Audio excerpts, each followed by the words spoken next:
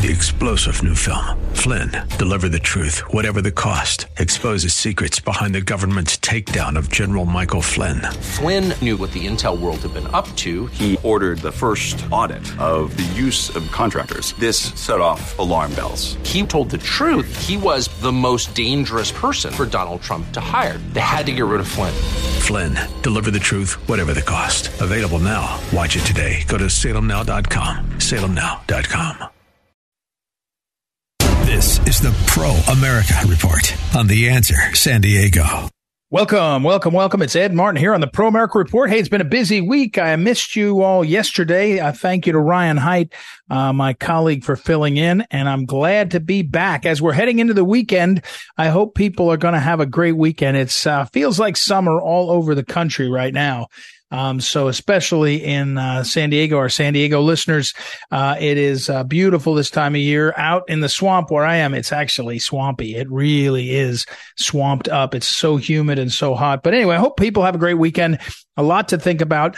I do want to close out this week. I want to spend a minute on what you need to know. Today's wink, what you need to know. Go to visit proamericareport.com. Sign up for the daily email. Monday through Friday, you get my daily email, the wink. The daily wink goes in your inbox, and you need to have that in your inbox so that you can get a few key details, a few key links, and what you need to know every morning, 8 a.m. East Coast, 5 a.m. Pacific time. Sign up, proamericareport.com.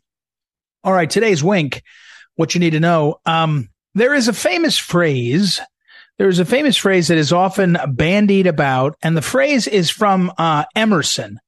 The Ralph Waldo Emerson once said, "A foolish consistency is the hobgoblin of little minds." A foolish consistency is the hobgoblin of little minds, and the idea there is that they can that people will stick with something and never ever change, and it's a way to be critical of people. And Emerson is, he wrote a lot. He's kind of a philosopher. I mean, he's a philosopher, and his big thing was, kind of a self-reliance. But the idea that's very used a lot. Here's what I want to tell you: repetition is a hobgoblin of modern minds. I'm not sure I should even use hobgoblin, but repetition is the defining characteristic of the modern mind. And it's messy. I'm not saying I just came up with an Emersonian quotable that you could use, but I want to get to what you need to know today. What you are seeing is consistent repetition of certain things in certain times, and it is part of what I call the narrative machine so often. The narrative machine is big tech, big government, and big media working together.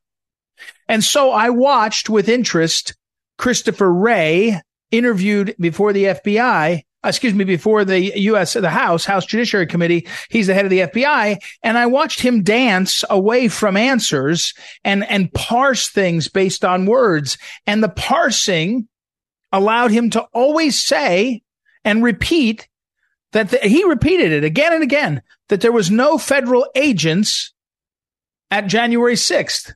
Now, he repeats it over and over, and it's covered over and over, and the narrative machine feeds it over and over. And what I know, I can tell you, I've reviewed all the documents. I've reviewed a lot of documents. I read a lot of video. I've listened closely. He's using a word. It's a trick word, a phrase, federal agent, because there was lots of, whatever the term of federal agent, there was lots of non-federal agents. There were lots of law enforcement. And if you asked him the next question, he would have said, I can't comment on other law enforcement. I just can say there's not any federal agents. A little bit like Ray Epps. Ray Epps' lawsuit against Fox News. He said, I was offended. I was defamed by being called a federal agent. Well, whatever you're called, it doesn't matter to me. But because what I would say about Ray Epps is, why hasn't Ray Epps been charged? Other people similarly situated have been charged dramatically. In fact, other people who did a lot less than Ray Epps have been charged dramatically. And yet the repetition, and here's another one. For years, the repetition was Well, let me give you two examples. The repetition was Russia collusion. That was the phrase, Russia collusion. By the time you're done, most of the country thinks there was some sort of Russia collusion. Now, they think it was Russia and Trump, most people, when the facts that came out were it was Russia and Hillary Clinton's campaign, or better said, Hillary Clinton's campaign paying for dirt that the guy that got the dirt got from Russia. I'm not even sure that rises to collusion. But the other one that's happened for years is January 6th was an armed insurrection. It was an armed insurrection until Ray Epps has now been implicated, and they're now calling it a riot. I heard Alan Dershowitz ask a question, which I'll ask here because I think it's fantastic. Alan Dershowitz had this question. When, he said, it needs to be answered, when, for the law enforcement actors, for the people on January 6th, when did the First Amendment events of that day, which were described in the preparation, the Metropolitan Police Department, I've seen their documents, the Capitol Police Department, I've seen their documents, they call it a First Amendment protest. At what point did it turn into a domestic terrorism act or an active directed, when did it turn into domestic terrorism or an insurrection? What was the trigger legally that you can point to and say, that? And you can't. And my point here is repetition of a message, the narrative machine's use of the repetition of messages. We, and I'm putting me in the category, the modern mind operates on repetition because especially of how frequent and present the media is to us. And so when you get over and over again repetition, the modern mind is dominated by repetition. It is framed by repetition. It is owned by repetition. We are blackmailed by repetition. Not blackmailed, sorry. We are brainwashed, different word. We're brainwashed. And that fact is, in my opinion, it's indisputable. I mean, I just laid out examples, but there's a million examples of how they're doing it. Here's another one. I forget. Glenn Greenwald. Glenn Greenwald had a comment on social media. I think it was on Twitter, could have been on his Rumble show, but he said, I don't know if the regime friendly media, Morning Joe and the other guy, the MSNBC people who are spending a lot of time in the last few days saying the economy's actually good, inflation numbers are actually down. And Glenn Greenwald's point was, you can repeat a message over and over again, and that usually works. It works. This is what you need to know is it's really important to see the difference here. Russia collusion, you couldn't know the truth. So when the repetition said there was Russia collusion to steal the election for Trump, Putin, Trump, you couldn't dispute that in your head. You couldn't go look. Glenn Greenwald's point was the regime-friendly media, MSNBC, especially Morning Joe, and some of these guys are saying, the economy's really good. It's really turning out good. It's turning great. It's going okay. And Glenn Greenwald's point is normal Americans don't feel that. Normal Americans are not buying that repetition because it's so disconnected from reality. What they usually do is take an unreality, say it's reality, and repeat it so many times. For example, don't you think that you know that the documents seized at Mar-a-Lago included national security documents? Except that's just what we were told, and it was repeated, and nobody's ever revealed it, and they might never reveal it because it's classified. So we're just told, don't ask. It's the Adam Schiff trick, right? Adam Schiff would go into the skiff and come out and say, oh, man, I reviewed everything. I can't tell you what it was, but it's bad. It's bad. It's really bad. And it would be allowed to be covered. It would be amplified by the narrative machine. Watch for the repetition. Watch for the repetition of certain messaging from the narrative machine, from big media, and being fed something by big government and by big tech. And sometimes, by the way, sometimes big media will cover it and then big government will back it up. So you can see that one too. There'll be something about, oh boy, look at this. Big media is covering right now. Big media is covering, is spending a lot of time. Watch this. I'll tell you something. Watch this one. big media and big tech are spending a lot of time talking about the December 18th, 2020 meeting in Trump's office as president, when there was people like General Flynn and Patrick Byrne and Sidney Powell and Rudy Giuliani and others. And they had a 4-hour meeting and they said lots of stuff, like they said, hey, we should try this, or we should try that. We should try this. We should think that. We should. And at the end of the meeting, I know, because I saw people that were in the meeting the next day, and they said, yeah, he's not doing any of that. In other words, they had a brainstorming meeting and the decision maker said, yeah, I don't buy what you're selling. And yet, watch the repeating of how this meeting was a grand conspiracy. This meeting was a grand planning. There'll be no evidence except repetition. When you see the repetition with either no facts or facts that you can't verify, then you know you're being played. It's a brainwashing exercise. All right, we'll take a break. We'll come back. We got a lot more. Ed Martin here on the Pro America Report. Back in a moment.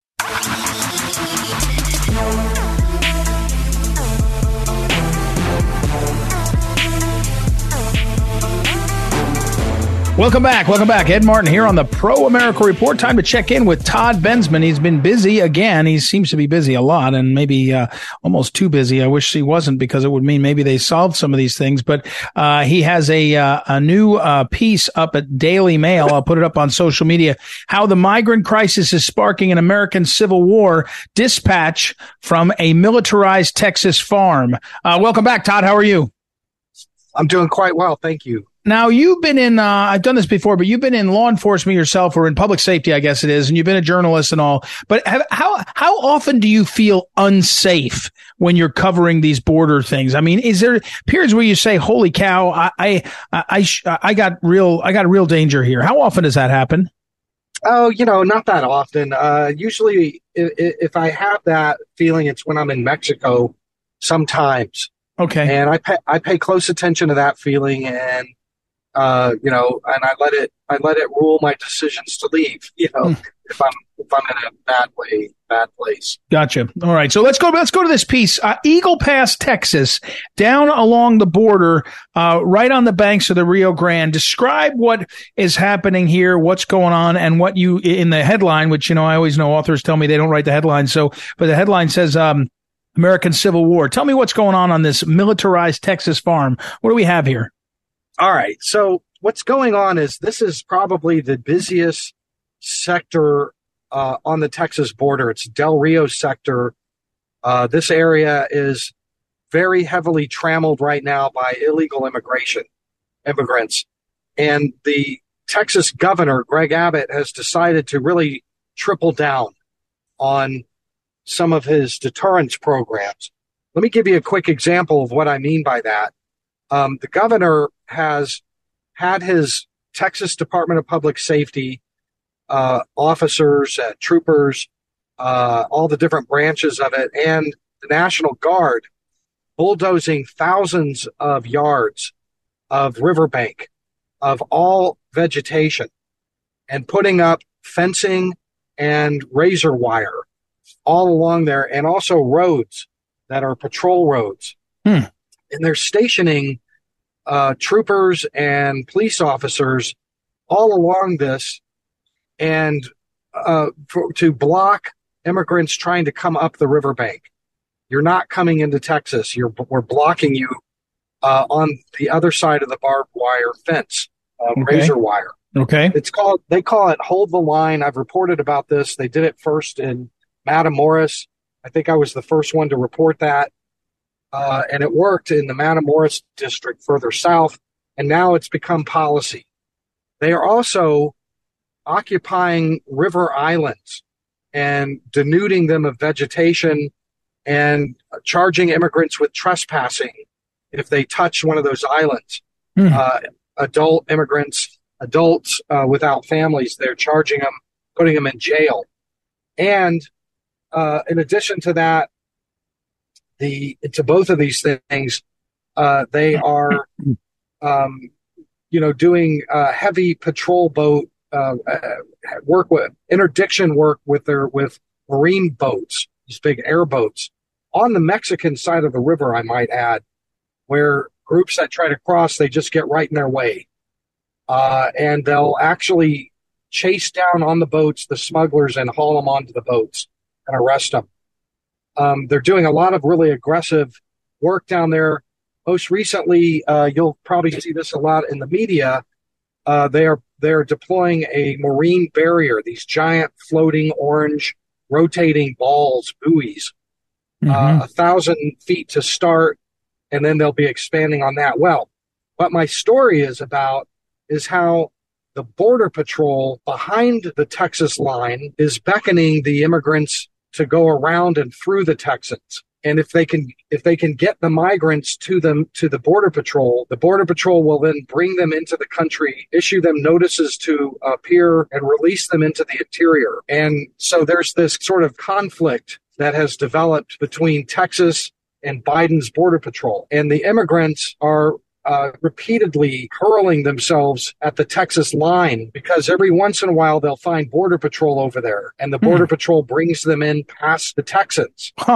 And they're going around the Texans to the Texas line is constantly expanding. But if you hike down long enough, you can find the edge of where the Texans are. And there, the Border Patrol will have set up stations to bring the migrants in. And so you have this mass migration crisis continuing using the Border Patrol, avoiding the tan uniformed state police, getting to the Border Patrol, and then getting let into the country. And that is the gist of the piece that I wrote for the Daily Mail. And a lot of my video on my Twitter account is showing exactly what I'm talking about.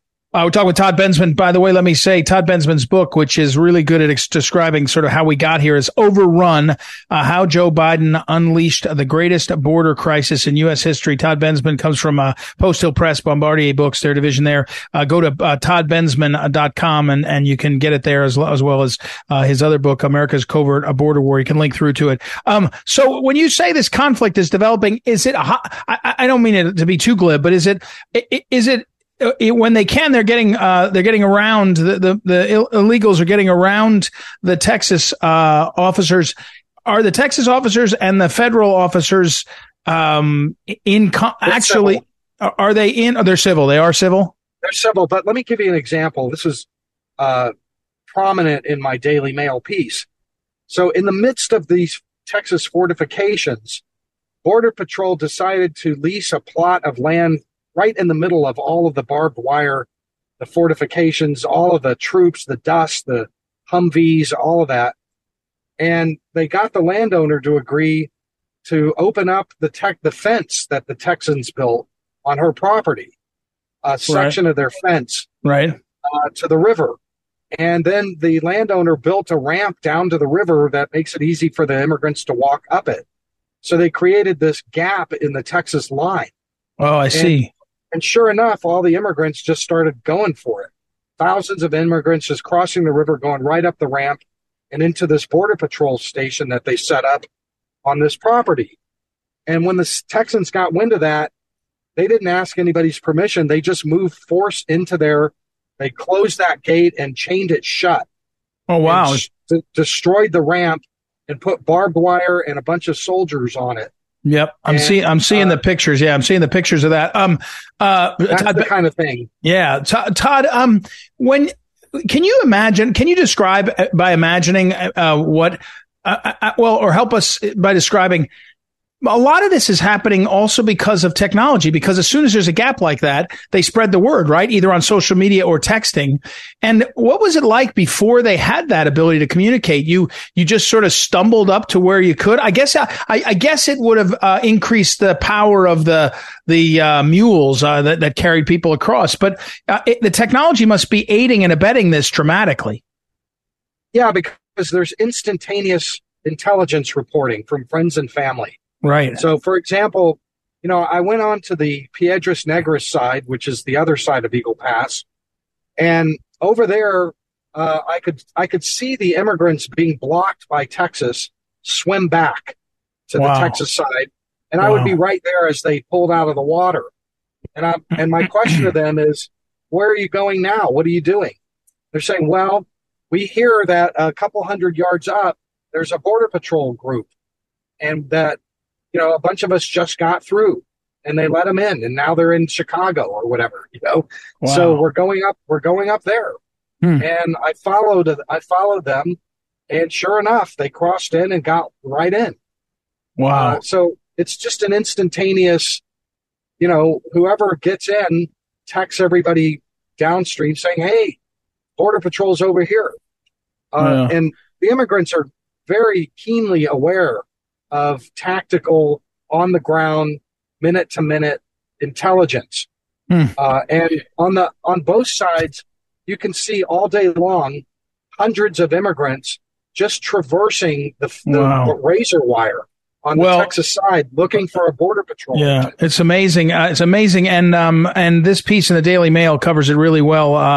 Todd Bensman, I'm out of time, unfortunately. Thank you for breaking away to get us an update. I'll put it all up on social media and link to his Twitter feed. I'm also looking at his Twitter feed. There's lots of footage there. So, Todd Bensman, Center for Immigration Studies is where he hangs his hat professionally, but he's down on the border giving us reports. We will take a break and be right back. It's Ed Martin here on the Pro America Report. Back in a moment.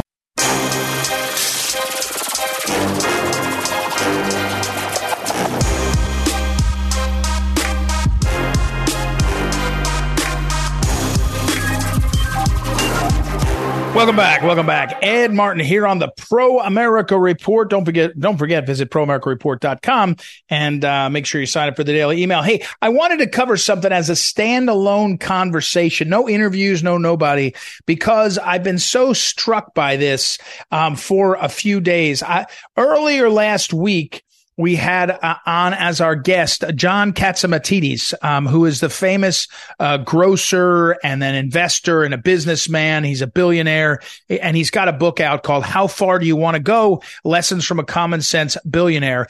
And one of the things that then I saw him speak. I had him on the show, then I saw him speak. One of the things he was talking about was how New York had changed. He had run for mayor at one point. He had been around when Bloomberg was there and Rudy was there and all the way back with all the other guys. In fact, I was reminded of the documentary on New York City that was put out on. We had an interview earlier in the year about New York and how starting from the period back in the Mayor Koch era all the way up through Bloomberg, especially, and covered Rudy Giuliani, the difference. And here's what I want to tell you. I want to set this up because this is so important for what we're watching. And let me say my bona fides on this. As some of you know, I grew up in New Jersey, and much of my childhood is in Jersey City, which is a very, it's right next to New York City across the Hudson River. And, it's a real city. And the time I was there was not gentrification of Jersey City. There is now, and properties that would have cost you, $10,000 to buy are worth $1 million now. But I grew up right across from New York City, spent a lot of time in New York City, spent a lot of time in Staten Island. I mean, I grew up in the New York metropolitan area. And then I spent time studying in Seattle. I spent time studying in Worcester, Massachusetts, a real rundown urban place. I spent a time as a young professional living in Jakarta, one of the biggest cities in Asia, living in Rome in Italy for a couple of years, actually. And then, of course, spent 25 plus years in St. Louis. And have done this program in San Diego and spent a lot of time in San Diego where the show originates. So I love cities. And I live in cities. I lived in downtown Rome. I lived in the city of St. Louis. I love living in cities, and I love to be in urban areas. And what I have to say is when you look at what happened in New York, so John Catsimatidis said this, he said it's like the law of the jungle. And if it's a law of the jungle, you can't rely on certain things that you would. In fact, I think he got the question when he was doing this interview. He was asked, would you open up grocery stores in places like Baltimore? And he said, when I look at this as a businessman, you can't make it work. I'm not a charity. I'm a businessman. You can't make it work. And what I want to point to is when you look across the country, the failed politics of our cities, St. Louis with its disastrous prosecutor elected, a Soros funded person. And you go, Philadelphia's got one of those, all these places, I think, the Manhattan DA has been down the path in Washington, DC. Oh, by the way, that's another one. I work on Washington, DC in the city, in Washington, DC. My office is in the district, and I'm in here every day. And it's a little bit of a different city because it's run by the Congress technically. And so it's dominated by federal, but the control is from the federal money. But still, the prosecutor's a mess here. And there's crime. I mean, there was a shooting on Catholic University's campus of a teacher who was up here for teacher training. I mean, insanity. But what Catsimatidis reminded me of when he was talking about this was not that you solve these kinds of these questions with one big fix. It's actually sort of brick by brick. And when you look back at how the dramatic transformation of New York City, it was Dinkins, actually, when you look at that, Mayor Dinkins had appointed a police commissioner at the very end of his time who stayed on then with Rudy, who was really good. But the fact is, they approached the situation not by where's the grand slam, where's the home run. They said, how do we hit a single? How do we change this piece and that piece? And it was called broken windows. They called it broken windows. When you're on a city block and you got broken windows, people start to say, well, this is run down, and they go on to the next thing. If you like graffiti on the subways, they go on to the next thing. And so the point is, there's not going to be one dramatic solution. It's a mindset. It's a mindset. And the mindset comes out of the American exceptionalism. It's not Republican. It's not Democrat. I do think it is actually conservative. It's the rule of law that says we're going to care about the small crimes as well as the big crimes. We're going to care about the small offices as well as the big offices in terms of elected officials.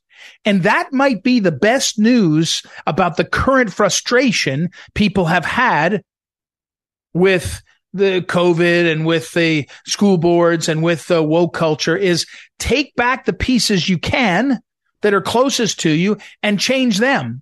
Don't wait for a grand slam. Don't wait for one hero to come in. I will get a new president. He'll do it. No, you need a new mayor. You need a new city councilman. And even Catsimatidis, the thing I actually like the best about what he did. When I was a kid growing up, there were certain radio stations that dominated our lives. WABC is one of the big signals. In St. Louis, we have KMOX, which is a similar like 50,000 watt signal that's actually was designed for national security purposes, emergency preparedness, so that if there was a crisis, there's like 12 or 15 stations that can blast out. And WABC was one of them. And Catsimatidis bought the station a few years ago and has basically said, we're going to make this about our community. We're not going to make it about the national syndicated journalists. I mean, I love listening to Limbaugh, but he would be the exception for me. In my life, in terms of listening, I'd listen to KMOX before it went to the dogs. It went, and KMOX decided to be all things to everybody, and they're gone. They're not even they're not local. They're not aggressive. They're not paying attention. They're just blah. And they did it because they ended up doing the opposite of what people think. They had Limbaugh, and then around it, they had all regular local people that had their pulse on what was going on. How's the impact on our community? Even when they were talking to national people, they were saying, how's it affect St. Louis? Well, that's what Catsimatidis did in WABC and what he's doing for New York. And the point here is back to my thing. Don't wait for a savior in terms of politics, in terms of policy. There was a recent essay, a lengthy essay, not too lengthy actually, but it was reacting to another one about Father Hesburgh of Notre Dame. Father Hesburgh of Notre Dame, I think he was the president of Notre Dame from about 1952 until 1987, something extraordinary like that. He had become president when he was in early 30s, and he stayed until he was 80 something. But he had a vision for his school, Notre Dame, to make it exceptional in all kinds of ways, some dramatic.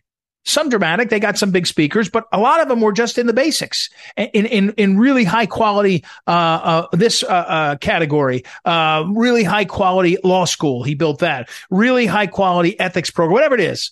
And the vision he had, this essay was about how that leader, this is my point, that leader was transformative for that world.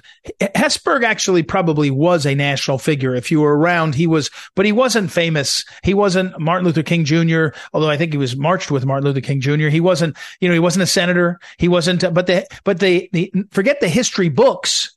the actual history would describe how transformative his role was in the leadership he could do in his place, in his space. And it's just another example.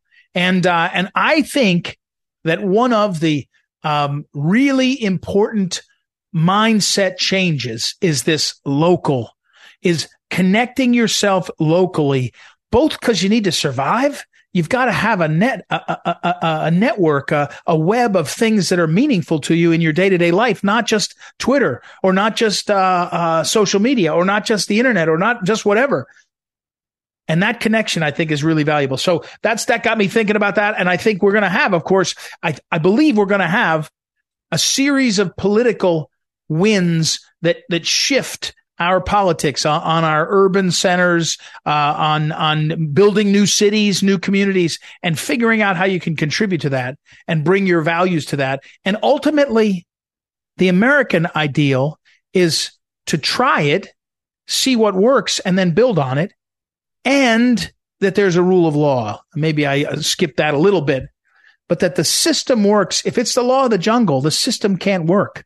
We've got to buy into the American system, Constitution, rule of law, values that knit us together, ethics. A handshake is a handshake. It's a deal. And the law backs it up, but it's a deal. All right. That's what I got. That sent me off on that. We'll take a break. We'll be right back. It's Ed Martin here on the Pro America Report. Back in a moment. This is the Phyllis Schlafly Report, a daily commentary continuing the conservative pro-family legacy of Phyllis Schlafly. Now, the president of Phyllis Schlafly Eagles, Ed Martin. Pro-transgender organizations like the National Collegiate Athletic Association, or NCAA, ardently claim that testosterone testing is the only measure that should be taken to ensure that men, who are claiming to be women, don't dominate and thereby ruin women's sports. Yet, testosterone tests are inadequate because even if the male hormone is artificially reduced, men still inherently have immense physical advantages over female athletes. For example, the average male is 5 inches taller than the average female, which gives men a decisive margin in many sports, including swimming and track and field events. The average height of players in women's professional basketball is only 6 feet, while the corresponding average for a man in the NBA is 6 feet 6 inches. Leveling testosterone will not even out that disparity or other sex differences, such as how males are much less vulnerable to sports injuries than women and girls are. Just recently, a transgender athlete won a women's cycling event recognized by the World Cycling Authority. While some international sports authorities are belatedly beginning to change their rules, the top American sports leagues beholden to television contracts with liberal media are not budging one bit. Democrat presidential candidate Robert F. Kennedy Jr. sides with girls, women, and Donald Trump against allowing males to compete in female sports. But President Joe Biden recently issued Title IX regulations that will be used by liberal courts to invalidate state laws that protect women's sports against transgender invasion. Biden supports extremism in the transgender movement, which is where the media wants him to be. No matter what the left may claim, there is no hormone therapy or surgery that can make athletic competitions between men and women fair. When you're competing at the highest levels, fractions of a second can make all the difference. How could a 6-inch height difference not destroy any chance for our women and girls to reap the rewards of their hard work on the basketball court? It's time for America's leaders to wake up to this horrible threat that's coming for our daughters. Let's take boys out of girls' sports.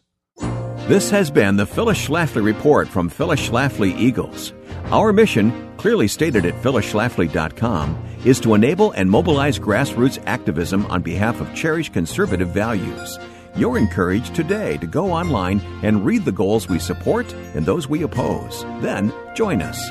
That's phyllisschlafly.com. Thanks for listening, and come back next time for the Phyllis Schlafly Report.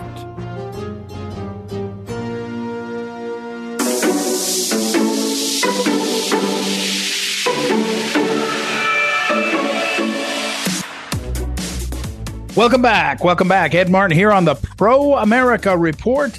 Finishing up our long week. Let me give you an update from the swamp. Yesterday, I went up on Capitol Hill and spent some time with Jason Smith. Jason Smith is the congressman from Missouri who is now the Ways and Means chairman. And he's an old friend of mine, somebody I've known for a long time. Very good guy, very young guy. He's like 43 or 4 years old. And he's probably the most powerful congressman in the Congress, in the House, most powerful member, other than maybe the Rules Committee chairman. The Rules Committee controls all legislation, or the Speaker. But it's those two or three, maybe three or four. There might be a couple others. Anyway, he's a really good guy, nice guy. And he's the guy, you may remember, who the whistleblower came to out of the IRS saying, hey, what were the Bidens doing? And all I can say, because it's not, all I can say is to comment on what he's publicly said, is to tell you there's a lot there. There's a lot there. That the scope of what went on with the Bidens has gone on with the Bidens is now I'm expanding on this. All he said to me, and he said publicly, is there's a lot happening. There's a lot there.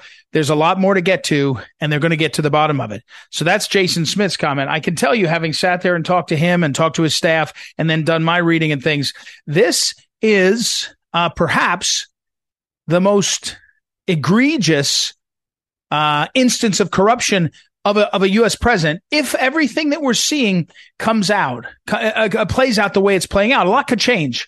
But what we're seeing so far is extraordinary. And here's the thing that's hard to quantify. Biden was in it so long. Look, again, I said this the other day. A U.S. senator giving his brother, a lobbyist, a lead, or even giving him preferred access, that's awfully difficult to quantify and awfully difficult to describe as corrupt. You may not like it. It may be true that the swamp is too big and too wealthy and too powerful, and that makes it so clearly advantageous to be the brother of a senator that it's like crazy. But that's kind of human nature. That's kind of the way things work, no matter where you are. If you're the son of a ball player, you're going to be in the All-Stars. Remember, one of the players in the All-Star game a couple days ago was there with his kids, and if you're the son of a ball player, you're going to be the ball. If you're the son of a baseball player, you're likely to be the ball boy, right? Or you're likely to play on the field before the game. I mean, so there's always going to be, when you're close to power, close to influence, close to someone in prestige, there's going to be an advantage. The difference here is the scope of what it looks like Joe Biden and his family did. And truly, it looks like it was instigated, if not sort of exacerbated by Hunter Biden's inability to operate inside any norms. And I'm not meaning this as a compliment. I'm just saying the other parts of the Biden corruption look like what you see in every one of these members and their families. That's not fair. In a lot of members and their families, the people in power, that there's the ability for them to be influential, and they use it, and ability for them to make a living, and they use it. But Hunter Biden sort of accelerated things. And then here's the one that I think is the kicker. I actually think this is the best argument. I do a Wednesday appearance on an ESPN radio station in Champaign-Urbana with Stevie J and his brother Johnny. We do a three-man conversation, and Johnny is a big terms limit guy. He has promoted term limits. He's supported term limits, and so we often talk about it. Joe Biden's what looks like Joe Biden's greed when he was finally out of power, when he could actually just take the money. When he finally was no longer the vice president, it looks like he was like, finally my chance. And he took the payout. Maybe he thought he would never run for president again, in which case we would have never found any of this out. Now, as it was pointed out to me yesterday, some of what Biden was doing was when he was vice president. But in terms of what I think is the egregious payout that you can see, I think the rest of it may have been done in such a way that you can't see it or prove it. But you can see that suddenly there is all these different payments, massive amounts of money transferred that Joe Biden actually reported in his IRS report, in his tax returns. 10 million, 7 million. For what? This is, again, who's giving him all that money? Usually it's more cleverly done. I hate to say it, but it's true. Usually you get $500,000 to be on the board of this and $1 million to be on the board of that. And a book deal is $2.5 million and it adds up to $6.5 million. Suddenly you're making a great living. But to just get $10 million, $7 million, none of that's not a book deal. There's something happening here. And all I can say is my conversation and my interactions with Congressman Jason Smith, chairman of the Ways and Means Committee, he's a very affable guy. He's a very conservative. He's a pretty hardcore conservative, but he's not a street brawler. He's not Irish like I am, or Irish American. So, but I could tell you, he's going to get to the bottom of this. And I don't think that there's any chance that this President Biden survives it, meaning his reputation. And it doesn't matter if Lindsey Graham, who came out and sort of supported Biden, said, I don't think it's probably much. Doesn't matter. It doesn't matter what Lindsey Graham or anybody else says. I think it's really going to end up. And this guy, Jason Smith, is going to get to the bottom of it. So look for that, and it will be interesting. All right. Let me finish up and say thank you to the great Noah Dingley, our producer. We've had a busy week.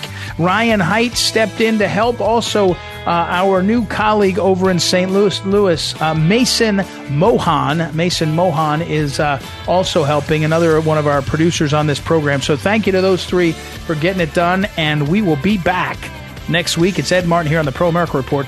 Look forward to talking to you then.